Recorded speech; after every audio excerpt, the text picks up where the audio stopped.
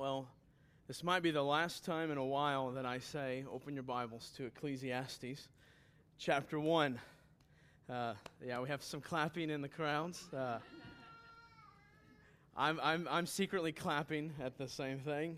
No, I'm kidding. Ecclesiastes has been challenging. I was sharing this with someone beforehand, and praying through where we would go next, back before Ecclesiastes, I really wanted to go into Romans. And just to be transparent with you guys, I did not feel equipped to preach through Romans. So I thought, hey, what about Ecclesiastes? And so I started looking at this. And so last week, all that to say, last week I was in Orlando at a wonderful conference. And I was telling this to some guys. I said, some pastor friends, I said, I didn't want to go into Romans because I just didn't feel ready to preach through Romans, and so I thought I would turn to Ecclesiastes, and they thought they thought I was crazy, and you might think I'm crazy now because we just went through it, but they're like, you thought, so they encouraged me, you should have went through Romans, it probably would have been easier. Romans, as you know, is filled with deep doctrinal just richness. And I guess I just wanted to do that justice as if I can do any of Scripture justice. But so today will be our last sermon, at least for right now, on the book of Ecclesiastes. And I was hoping to end last week, but the last portion I just thought needed a little more treatment than what I was going to be able to give it in conjunction with kind of an overview of Ecclesiastes. And so this morning, what I want to do is an overview of Ecclesiastes. This is a little different than our typical expository sermons where we jump into one verse or one passage and we stay there the whole time. What we're going to do is kind of trace some themes through the book of Ecclesiastes and kind of give a nice overview of the book of Ecclesiastes, although, of course, the text is still driving our points. With that said, what we're going to do, I'm going to take a sentence that I believe to encapsulate that kind of summarizes, if you will, the major themes in Ecclesiastes and kind of putting those together to get one big theme in the book of Ecclesiastes. And that theme, I believe, is the first line there, or you'll see there's fear God in order. Wait. Here, let's do this. Don't fill in any blanks yet, all right? Hold off on the blanks. Here's the thought. Just hear me say this. Fear God in order to turn a vain, empty life into a meaningful life, which will enjoy God's gifts and ultimately result in the treasuring of Jesus Christ. And I believe that to be the overarching theme and kind of some little themes inside of that. The little themes inside of that to kind of break that up is fearing God. That's a large theme in the book of Ecclesiastes. The next is that life is vain and empty. The third kind of large theme in the book of Ecclesiastes is that life can be meaningful. It can have meaning and significance. Another major theme is that we should enjoy God's gifts. And now, having Christ and the New Testament, we can ultimately say that this book is pointing us to the enjoyment of God through treasuring His Son Jesus. And by enjoying Him, the ultimate gift that God has given us to enjoy. So I would like to begin this morning with a question, and that is this. Where do you find your significance, your reason for living, your meaning for this life? Where do you find that at? I want you to take a few moments and think through that. Where do you find that at? Let me give you some guiding thoughts. If you lose it, your life would hardly be worth living. That would probably be your answer. Whatever that is, that would be your answer. If you lose it, you would be maybe paralyzed. So now some of you are going, well, my brain, I would be paralyzed, can't live without that. That's not what I'm getting to, right? Another guiding thought, you can easily spend most or all of your time concerned with it. That is probably the thing that you find your significance and your reason for living and your meaning for this life. So with that in mind, let's work through this sentence that I believe to be kind of the overarching theme in the book of Ecclesiastes. That is, fear God in order to turn, the first blank, a vain and empty life. So let's kind of look back on this vain and empty life and what Ecclesiastes tells us. So if you have your Bible, I want to encourage you, we're going to kind of flip all over the place. They'll be up on the screen, but I would encourage you to flip through this in your Bible, maybe even make some notes on there next to these verses. So first verse, Ecclesiastes chapter 1, verse 2. We don't get very far into the book of Ecclesiastes when he kind of gets to one of his major themes, and that is life is vain. He says in verse 2, vanity of vanities, says the preacher, vanity of vanities, all is vanities. Basically meaning it is meaningless of meaninglessness. It is meaningless. He begins with telling us that it is meaningless. He doesn't mean that most things are meaningless. He means that all things are meaningless. Ecclesiastes chapter 1, verse 3. He says, what does a man gain by the toil at which he toils under the sun? Life under the sun, again, is the preacher's way of talking about a life that is lived apart from God, where your eyes are only seeing the horizons of the world. That is everything, when your eyes are looking this way and does not include this, that all of that you see when it doesn't include this is vanity and is meaningless. So chapter 1, verse 14, he says, I have seen everything that is done under the sun, and behold, all is vanity and is striving after the wind. Again in chapter 2, verse 1, I said in my heart, come now, I will test you with pleasure, enjoy yourself, but behold, this also was vanity. Verse 11 of chapter 2, then I considered all that my hands had done and the toil I had expended in doing it, and behold, all was vanity and a striving after wind, and there was nothing to be gained under the sun. Again in verse 15 of chapter 2, then I said in my heart, what happens to the fool will also happen to me. Why then have I been so very wise? And I said in my heart that this also is vanity. 21 of chapter 2, because sometimes a person who has toiled with wisdom and knowledge and skill must leave everything to be enjoyed by someone who did not toil for it. This also is vanity, and he says even a great evil. Pressing on, verse 19 of chapter 3. For what happens to the children of man and what happens to the beasts is the same. As one dies, so dies the other. They all have the same breath, and man has no advantage over the beast, for all is vanity. So Kohelet, or the preacher, says to us, everything apart from God is vanity. Everything apart from God is vanity. He's saying, try to live this life apart from God, and this is the life, how life is going to be. It's going to be empty. Just consider in our lives. We may not say for many of us that the totality of our life is being lived apart from God. But I'm sure all of us can find areas of our lives, or at least seasons of our lives, where we are trying to live it apart from God. And the preacher says, from testing and trial, he says, you will, and obviously underneath the inspiration of the Holy Spirit, he says you will only find emptiness. Now, I would encourage you to think through a time in your life where you sought significance, meaning somewhere else on this horizon apart from God. And I hope that you found in that it was empty and that it was meaningless. If you didn't, I would challenge you to rethink through that time in light of Scripture and in light of God.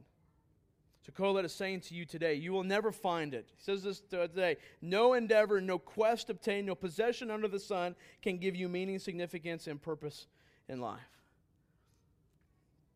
But that's the deceptiveness of life, right? The deceptiveness of this world. There are so many things in life that seem to promise more than they're able to deliver.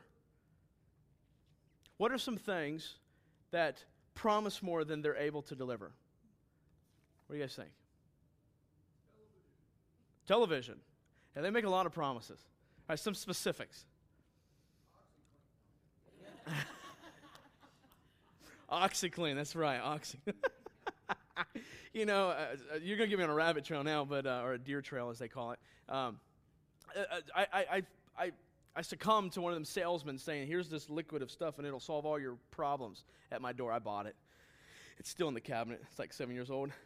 It didn't work very well. Smelled lemony, but it didn't work very well. It's like water. It's like water with a lemon in it, except it's not sticky when it dries. What now? It's not cyanide, is it? Yeah, I hope not. All right, what's another thing? Another thing.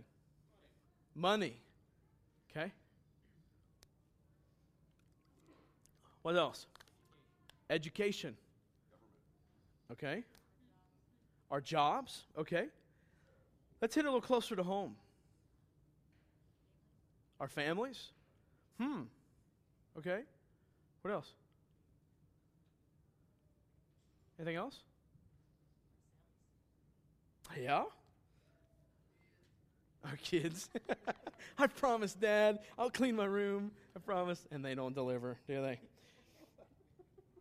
Grass, the grass is always greener on the other side, right? Like we hear these phrases. All right, let's read. If you have turn your Bibles to Romans chapter 1. Keep your finger in Ecclesiastes. Go to Romans chapter 1 with me. Matthew, Mark, Luke, John, Acts, Romans, verse 21, chapter 1. I want you all to see this. It says, "For although they knew God, they did not honor him as God or give thanks to him, but they became futile in their thinking, and their foolish hearts were darkened. Claiming to be wise, they became fools, and exchanged the glory of the immortal God for images resembling mortal man and birds and animals and creeping things. Therefore, God gave them up in the lusts of their hearts to impurity, to the dishonoring of their bodies among themselves. Because, why? Because they, what's that say right there? They exchanged the truth about God for a lie, and worshipped and served the creature rather than the Creator, who is blessed forever.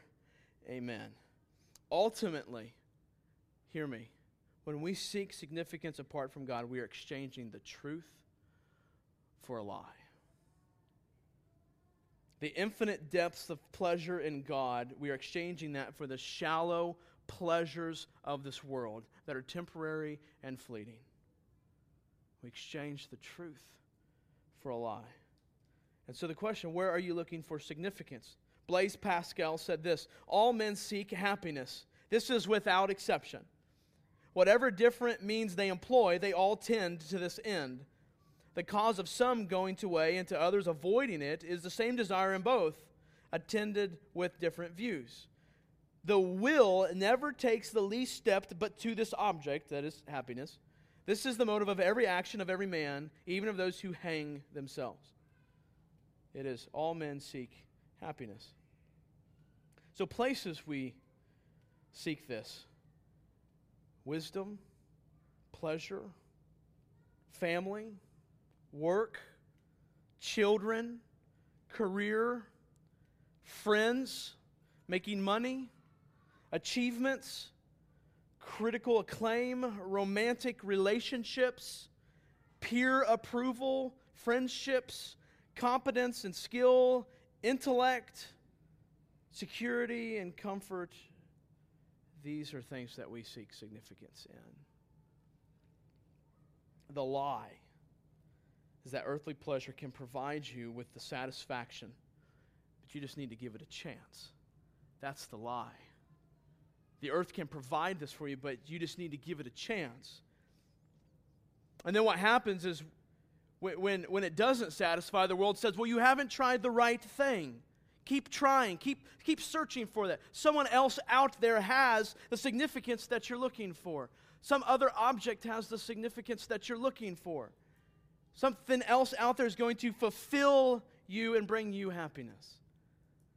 And then when you get there and you discover after 1 or 2 years of wasted life, it says, well, you just haven't found the right thing yet. Keep searching. And so we foolishly keep searching. Or it says, well, you're not satisfied yet. It's because you don't have enough of what you want. You just need more. You just need more. But again, consider this question. What in life are you trying to find significance in? What is it that you spend most of your time thinking about that brings you pleasure, that brings you joy, that sustains you? Whether that object is successful in bringing you happiness or not, that object is your God. And that object is your idol.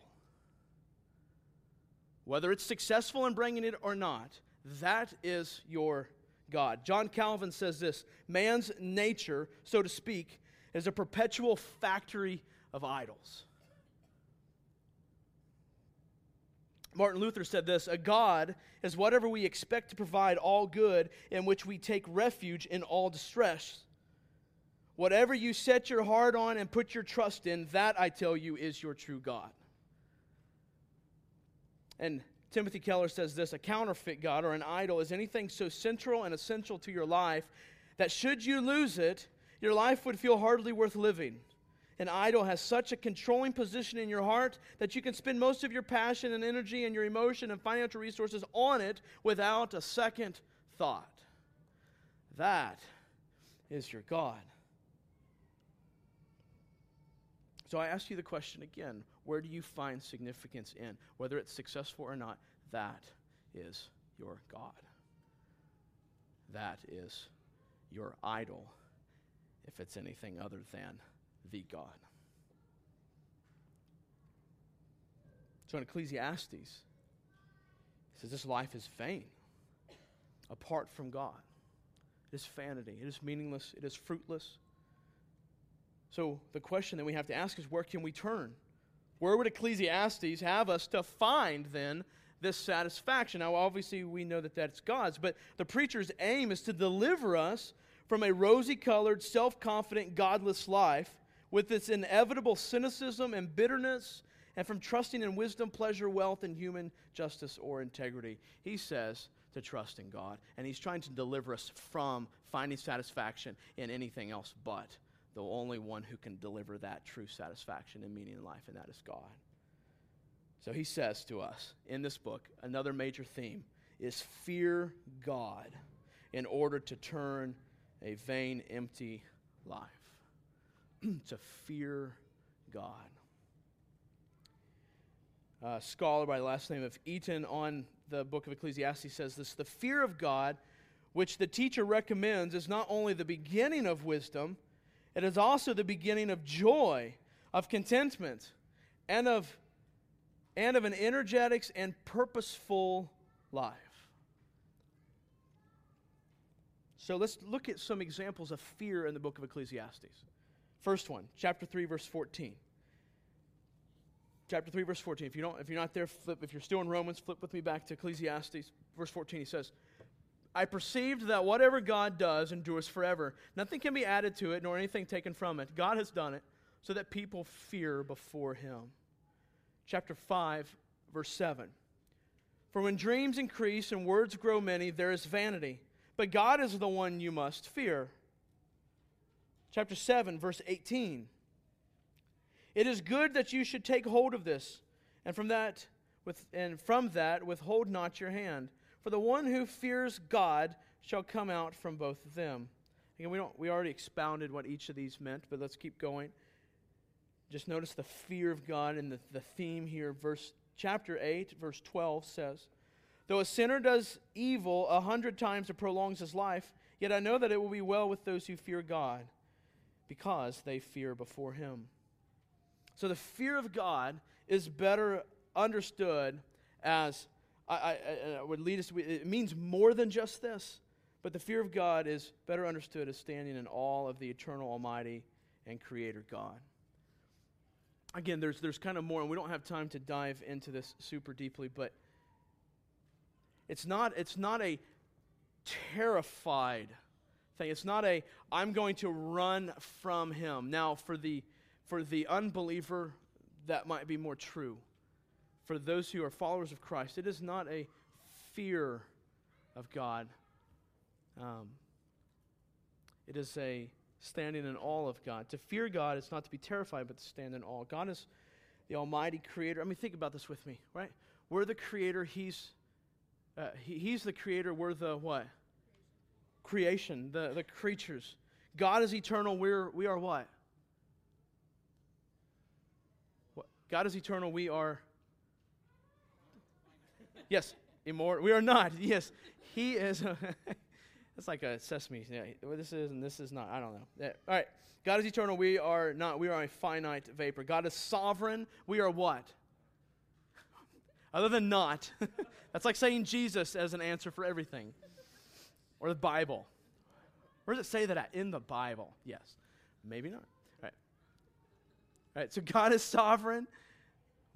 We are not. Yes, we are not. All right. So we are dependent. We have no sovereignty. We are totally and utterly dependent upon His control. And we are in control of nothing, ultimately. God is holy. We are sinners. We are sinners. Ha ha ha. That's not the point to laugh. All right. God is holy. We are sinners. It is not fitting that it is only fitting that we stand in awe of Him. It's only fitting that we have a reverence for Him. With that said, engaging with God requires thoughtful, reverent preparation. Ecclesiastes 5, verse 1 through 3 does not explicitly talk about fear, but it's talking about this standing in awe of God, of understanding who we are in His presence. So chapter 5, verse 1 through 3, it says, "Guard your steps when you go to the house of God. To draw near to listen is better than to offer the sacrifice of fools, for they do not know that they are doing evil. Be not rash with your mouth, nor let your heart be hasty to utter a word before God, for God is in heaven and you are on earth. Therefore, let your words be few." We should enter into God's presence with a fear and reverence, an awe and reverence, understanding that your words matter and that where our heart's at matters. Just think how we live life not fearing God. Consider your life this past week. Did you do anything this past week that would indicate that you do not fear God? That you do not respect and have a reverence for God? Did you do anything this morning?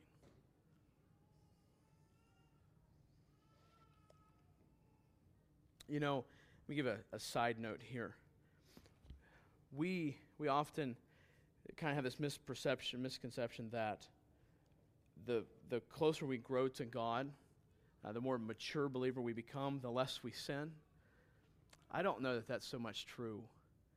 I think the more we realize our sinfulness, the closer we get to the throne. He does sanctify us, He does change us and all that, but I think we begin to realize the depth of our sin the more we grow closer to God. So, with that, fearing God and keeping His commands, we talked about this last week, is our essence. That's what Ecclesiastes tells us. It is our essence. Chapter 12, verse 13 in Ecclesiastes says, "The end of the matter, all has been heard. Fear God and keep His commandments, for this is the whole duty of man." And we talked about last week how that word duty is not in the actual Hebrew, but instead it is literally translated, "For this is the whole of man."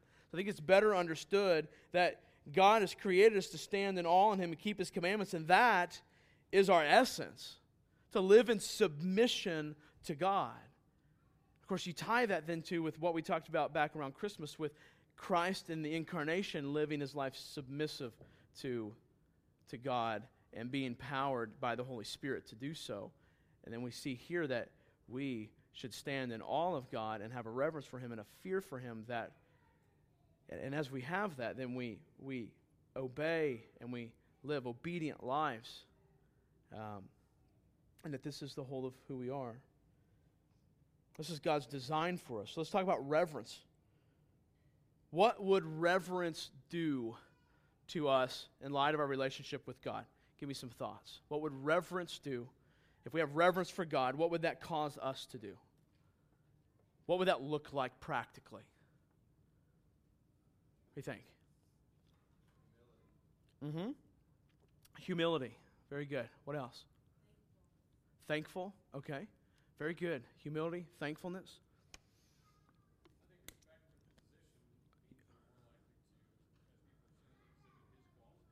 Okay. Yeah. Okay. What else? An urgency. Okay. Okay. Here's a few things that I wrote down. Reverence for God will cause us to guard our steps when we engage God. Reverence for God will cause us to draw near to listen rather than to blabber like fools. Reverence for God will cause us not to be rash with our mouth. Of course, the same thing I just said. Reverence for God will cause us not to delay in fulfilling any promises we have made to God. Reverence for God should cause us not to come up with lame excuses for not fulfilling our promises. Reverence for God will make our worship truly awesome. So recognizing that life is empty, we begin by fearing God, trusting God, and then it begins to venture into what this meaningful life looks like. So back to kind of our overarching theme. Fear God in order to turn a vain, empty life into a meaningful life, which will enjoy God's gifts and ultimately result in the treasuring of Jesus Christ. So the preacher, Kohelet, here back to the text, he wishes to drive us to see that God is there, that He is good and generous, and that only such an outlook makes life coherent and fulfilling. It comes down to our understanding of God and seeing the reality of who God is where the beginning, or our meaningful life begins.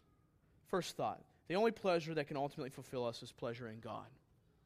The only pleasure, this is what we've seen in Ecclesiastes, that the only pleasure that can ultimately fulfill us is pleasure in God. All right, let's talk about this for a few moments. Pleasure in itself is not wrong, although there are some pleasures that are wrong, right? What would be some pleasures? Okay, now let me give us some parameters here. All right, nothing that's embarrassing. And let's not think far out there. Let's think our practical day-to-day lives. What are some pleasures that's not God that we try to seek pleasure in that could be bad? Or, what do you think? Ice cream and what? Violent entertainment, okay. Sports, Super Bowl. Too much food, yes. Amen. What was that? Pleasure and revenge, absolutely, yeah. Money. Okay, now let's take, what are some things that are good, but that can become ultimate pleasure for us, therefore becoming our idol? Money? What else? Do what? Our kids? Busyness? Service in the church? Yeah. What? Comfort? Yeah. Comfort and control? Affirmation? Power? Yeah. Rusty's feeding me answers up here. He's like my teleprompter. Just reading every line. So the fundamental problem, so we have to understand to begin with that seeking pleasure, and pleasure is not wrong. There were some people in the past who thought that way, some philosophers. But it's not. It's just a matter of where it's found. The fundamental problem is seeking pleasure as a substitute for God is the wrong way. The solution is not to renounce pleasure, but to seek pleasure in God.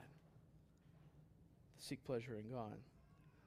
I mean, think about it. I mean, the world thinks that our agenda is to make everyone miserable. I mean, we say what? Die to yourself, deny yourself, take up your cross, die daily. I mean, to the world, that does not sound like fun, does it? I mean, to me, that doesn't sound like fun, honestly. I'm sinful. It doesn't sound like fun. But Jesus says when you die to yourself, you find new life in me. You find the pleasure in me. So meaning is not found in the self-gratifying pursuit of earthly pleasure, but true pleasure is found in God. Next thought. The very realities that weary the unbeliever bring meaning to the life of the believer. If you remember this was way back in Ecclesiastes in chapter 3. Let's read chapter 3, verse 1 together. Chapter 3, verse 1 says, "For everything there is a season, and a time for every matter under heaven.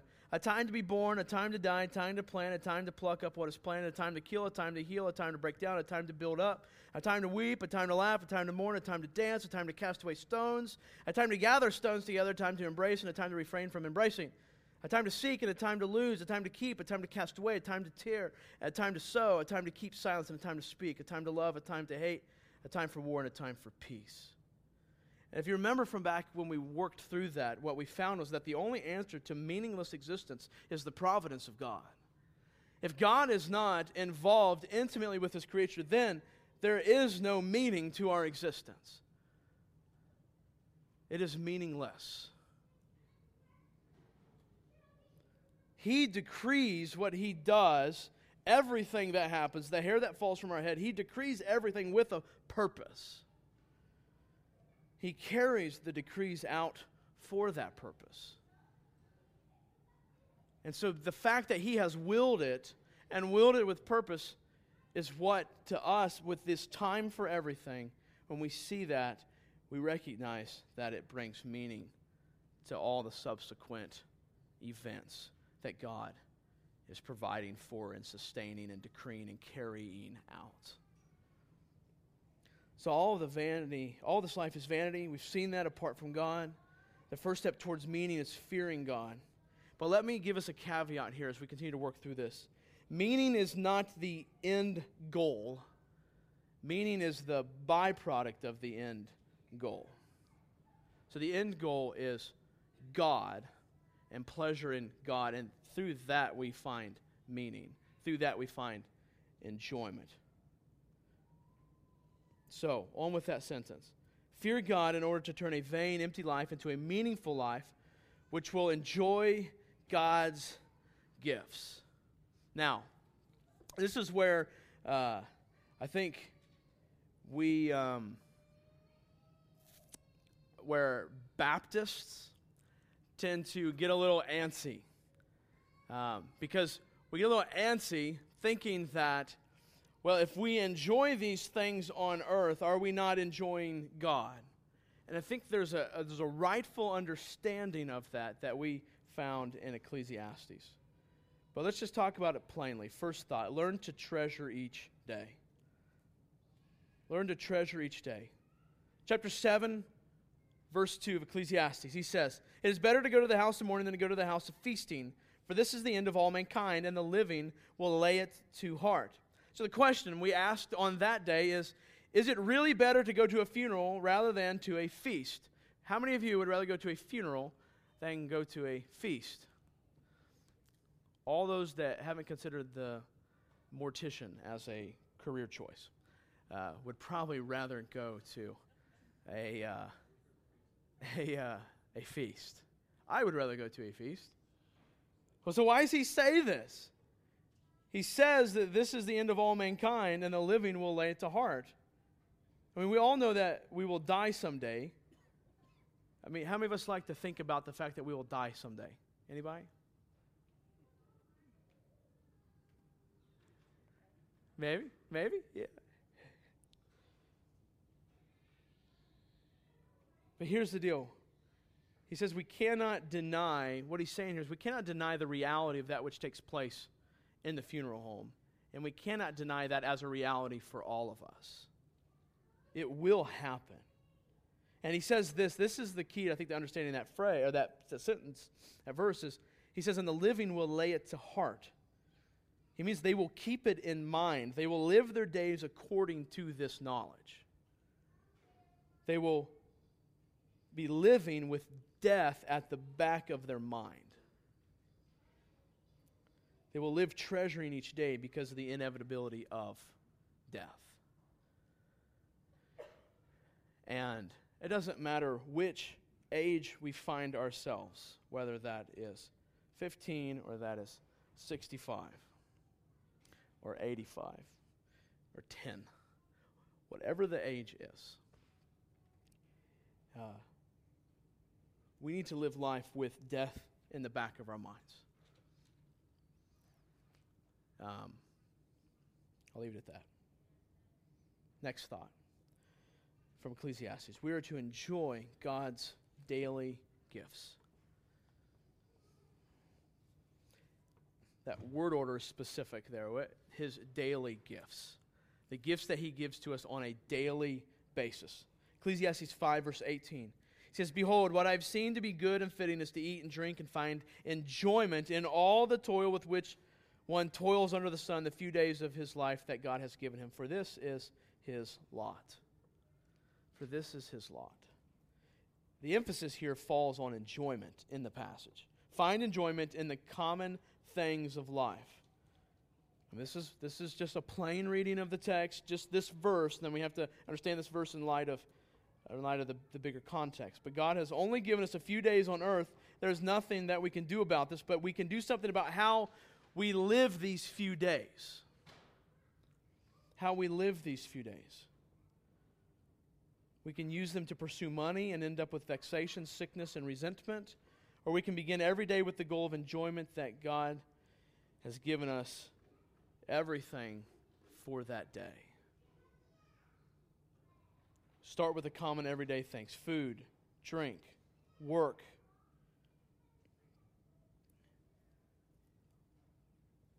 You say, all right, and we asked this question when we were in this series, what about those who are wealthy?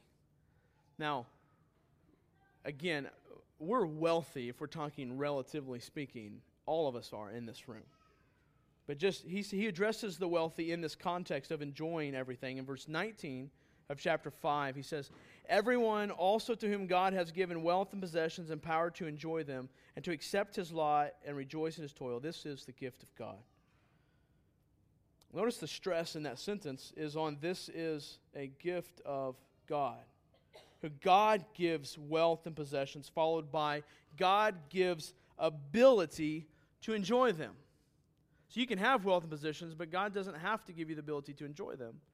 And God can give you the ability to enjoy wealth and possessions, but God doesn't have to give you the wealth and possessions. But both of them come from God. The point is, wealth in itself is not evil, it's a gift of God. But wealth as an end in itself is a sickening evil. Pursuing wealth as an end in itself will lead people to ruin. But one can accept wealth as a gift from God and enjoy it. We should pursue daily enjoyment. What's interesting is when we pursue daily enjoyment, that should lead us to seeing them as gifts from God. So then the end result is not ultimately enjoyment in those things, but ultimately enjoyment in God as the provider of those things. But there's nothing wrong with enjoying those gifts that God has given us. Another thought that kind of falls underneath this umbrella of enjoying God's gifts is, in response to the unpredictability of this life, we just enjoy to the fullest the days God gives us. Chapter 9, verse 7. Ecclesiastes says, "Go eat your bread with joy and drink your wine with a merry heart." If you're Baptist, grape juice. "For God has already approved what you do." He says, we have been encouraged before to enjoy life, the life that God gives us. But here he's saying it in an urgent fashion. Here in the context, he's saying it with an urgency to enjoy. Enjoy. He says, go, eat, drink, enjoy. Go is kind of like a wake-up call here. There's no time to waste. Stop your complaining. Stop nursing your anger. Stop brooding over your problems. Get over your anxiety, saying, go, eat your bread and enjoyment. Don't rush through your meals. Don't slop your food like a hog. God made us only to need food in order to live. But also, God did not make food only for us to live, but for us to enjoy as well. He says, drink your wine with a merry heart. God has also provided a rich variety of drinks. In Israel, wine was a favorite.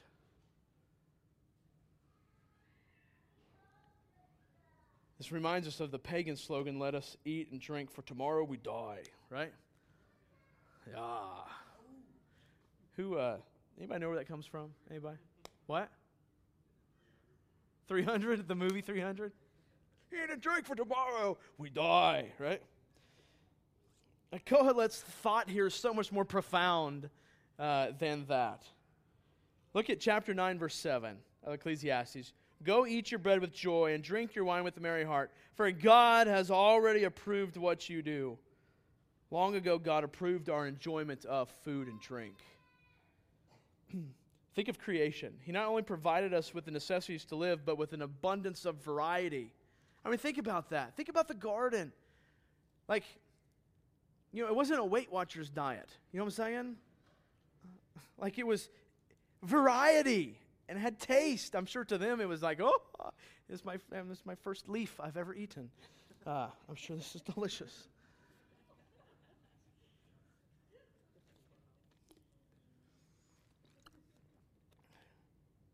He's already approved that we enjoy this. In Psalm 104:15, he says, "And wine to gladden the heart of man, oil to make his face shine, and bread to strengthen man's heart." I think the point here is that God is honored and pleased when we enjoy His provisions. Do you enjoy His provisions? Or are you just trying to find satisfaction and enjoyment in what you don't have? I've always told Sarah, if it came down to bread and milk, and that's all we could eat, then we'll just enjoy it like God has provided it, just as He is the same in providing what we have today. Of course, if we were to take this, it would be wine and bread, not milk and bread. So, Ecclesiastes 9, verse 9. Of course, for us, wine is probably a little more expensive, is my guess. Verse 9 of chapter 9, he says, "Enjoy life with the wife whom you love, all the days of your vain life." Don't you just love his raw language? I love it. "All the days of your vain life. Enjoy your wife that He has given you under the sun, because that is your portion in life and your toil at which you toil under the sun." An Ecclesiastes commentary says, "There has always been within the Christian tradition a shunning of created things and a tendency that understands true spirituality as involving the shunning of the created things rather than the enjoyment of these things and thankfulness to God who has blessed us with them.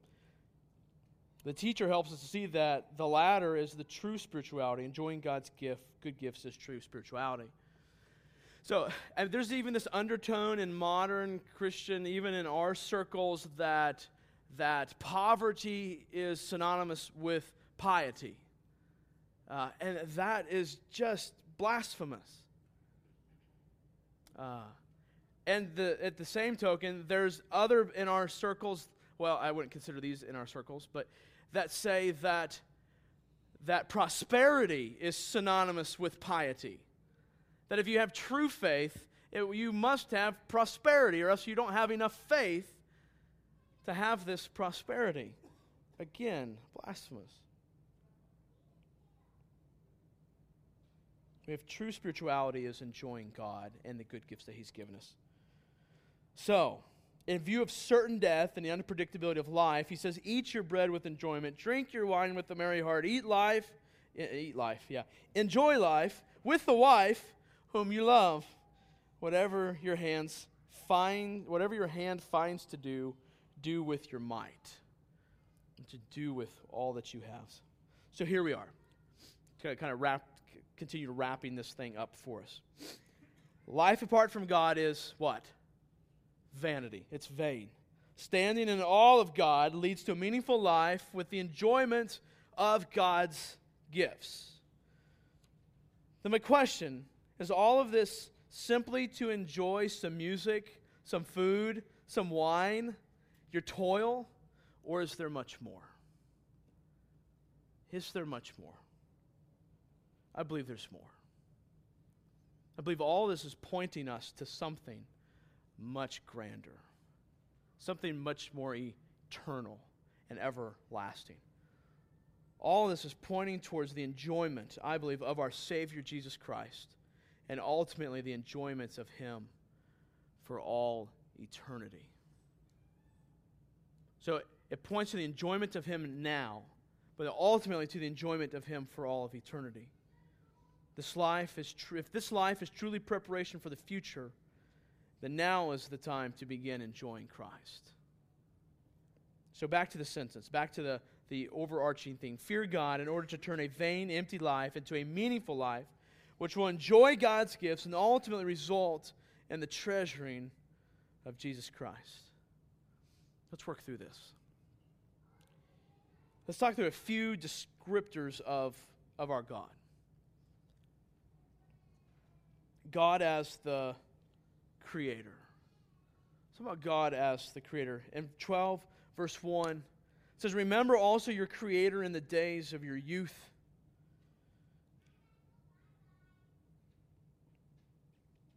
This Hebrew word is bara, means to create or make. This word has profound theological significance. It has only God as its subject. So this Hebrew word can only have God as its subject. Only God can create in the sense implied by bara. This word expresses creation. This word also expresses creation out of nothing. So with this word, it carries those two connotations, that it is God as the subject. He's the one doing the action, and it is out of nothing. An expository dictionary written by Vine says this: Bara is a rich theological vehicle for communicating the sovereign power of God, who originates and regulates all things to His glory. So when he says, remember the Creator, this is who he's talking about. Next thought there, God's righteousness. The main idea of divine righteousness is that God acts according to a perfect internal standard of right and wrong. This is God's righteousness. He always does what is right. The Hebrew word and the Greek word for righteousness have like a forensic type concept to them. Our God expects us to act according to His standards and therefore to be righteous. Deuteronomy 32:4 says, the rock, His work is perfect, for all His ways are just, a God of faithfulness and without injustice. Righteous and upright is He. So again, just describing God, just some broad descriptions here. It's going to help us tie a few things together here in the book of Ecclesiastes. Thirdly, God's goodness. God's goodness.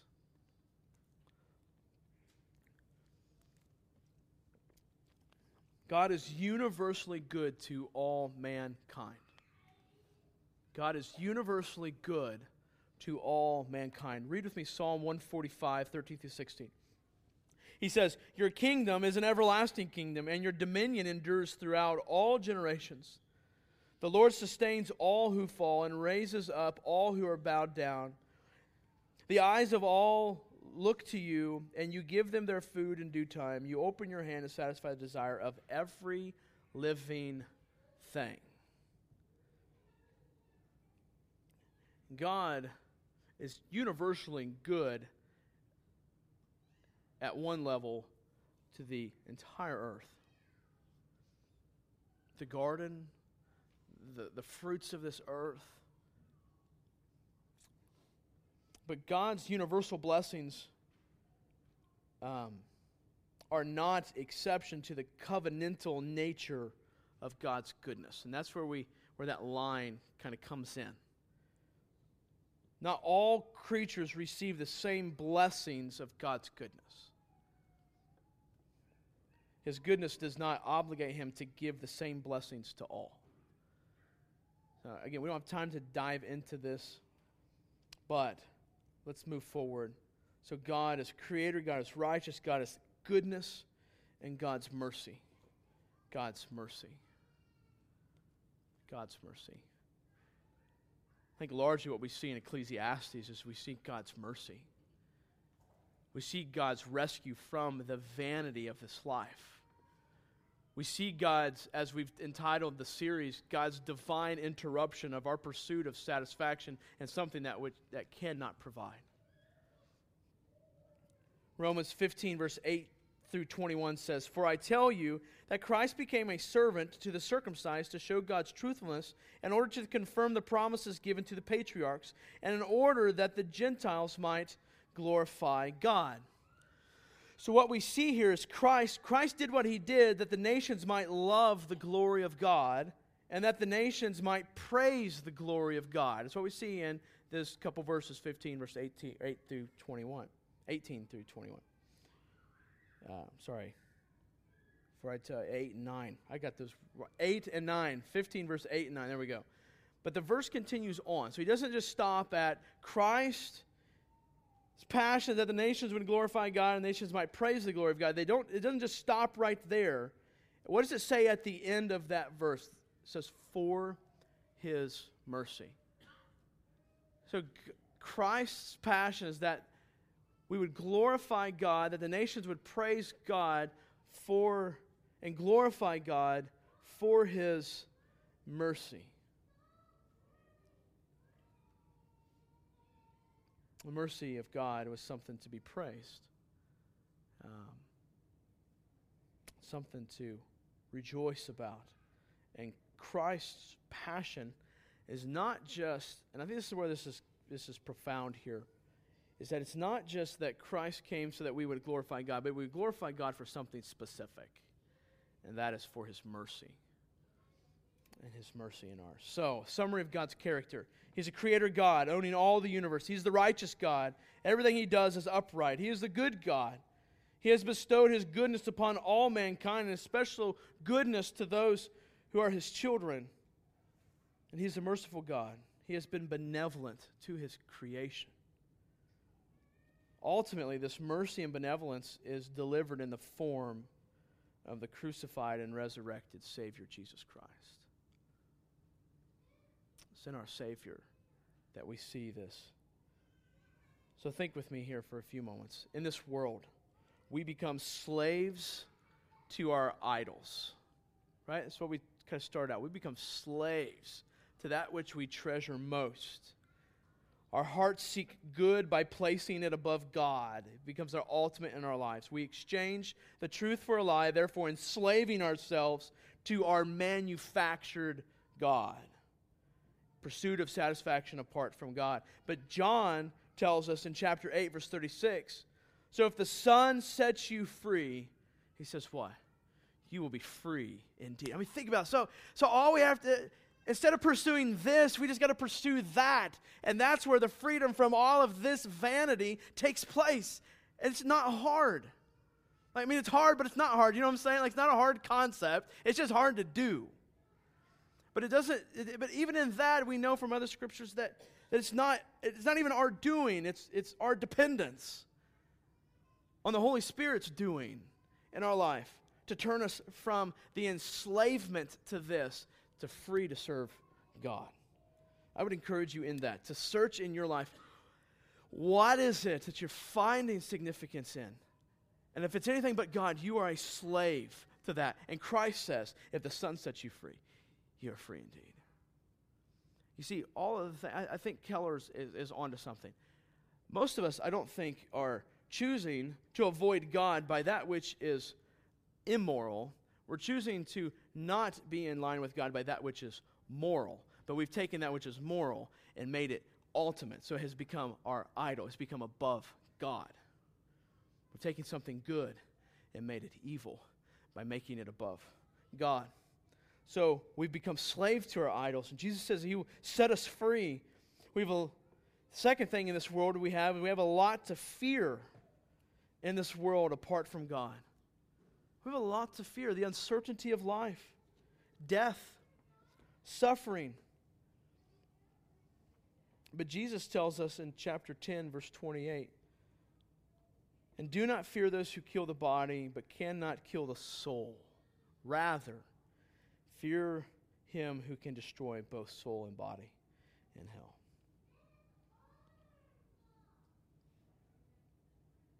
We don't have to fear. In fact, Ecclesiastes never tells us to fear this death. He tells us to fear God and keep death in the back of our mind.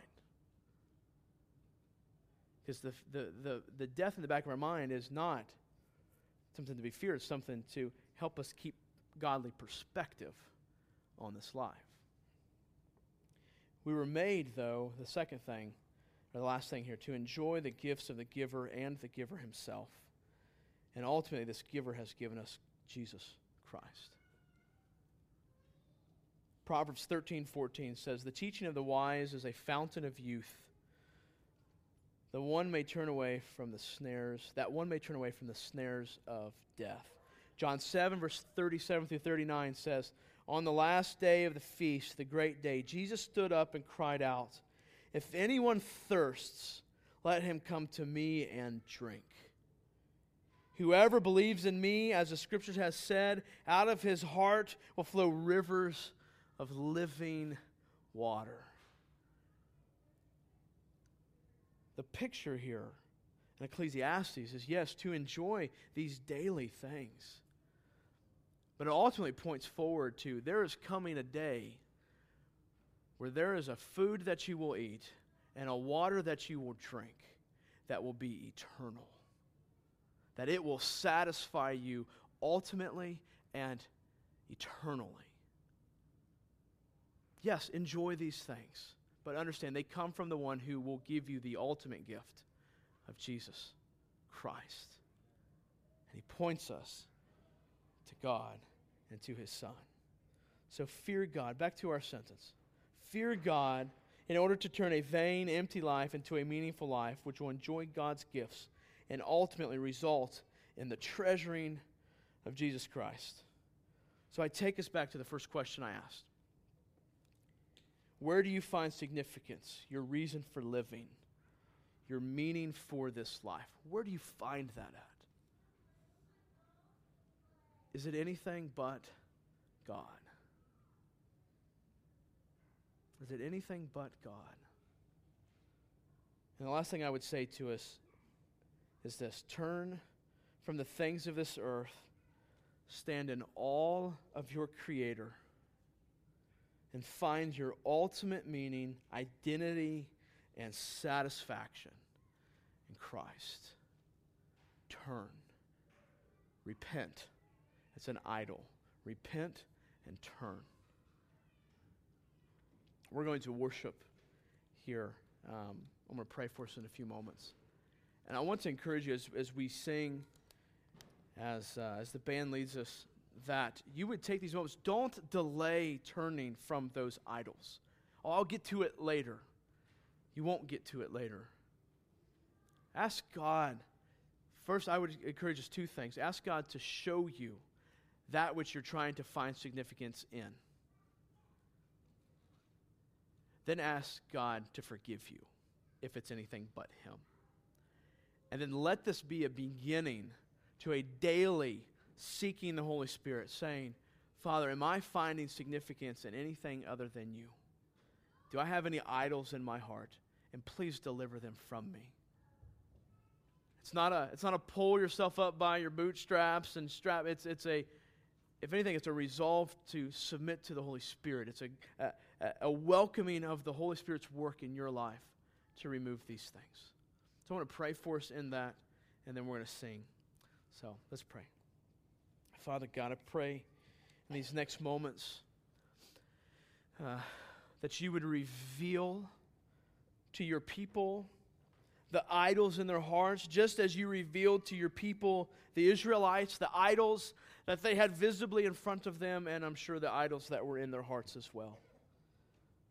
Father, we may not have visible idols that we set up candles and shrines to, but Father, we have them in our hearts that are deeply rooted. And Father, it's in this that we are trying to find significance in those things. They give us reason for living. They are what determines our mood and our happiness and our enjoyment. And Father, those things are like roller coasters. They go up and down, and then they eventually come to a stop. But instead, Father, enjoyment in you is everlasting. It is not in a roller coaster, but instead is a steady trajectory towards the cross that finds its completion in the cross, yet our enjoyment gets to continue. And so, Father, I pray as we sing to you, our great God, that we would worship you and treasure you for having mercy on us and not leaving us to figure this out to ourselves, and not leaving us to find that at the end of our road there is no satisfaction in things of this life, but instead you've been merciful to reveal yourself to us now so that we can find satisfaction and fulfillment in you now and not have to wait. And you've saved us so much vanity and wastefulness and meaninglessness so that we could have enjoyment in you, that we don't have to live dutiful lives. We get to enjoy you. We get to serve you out of enjoyment and be in relationship with you and find ultimate pleasure. Father, it's in your Son's most holy, precious, effective name that we pray. Amen. Would you all stand with us as we worship?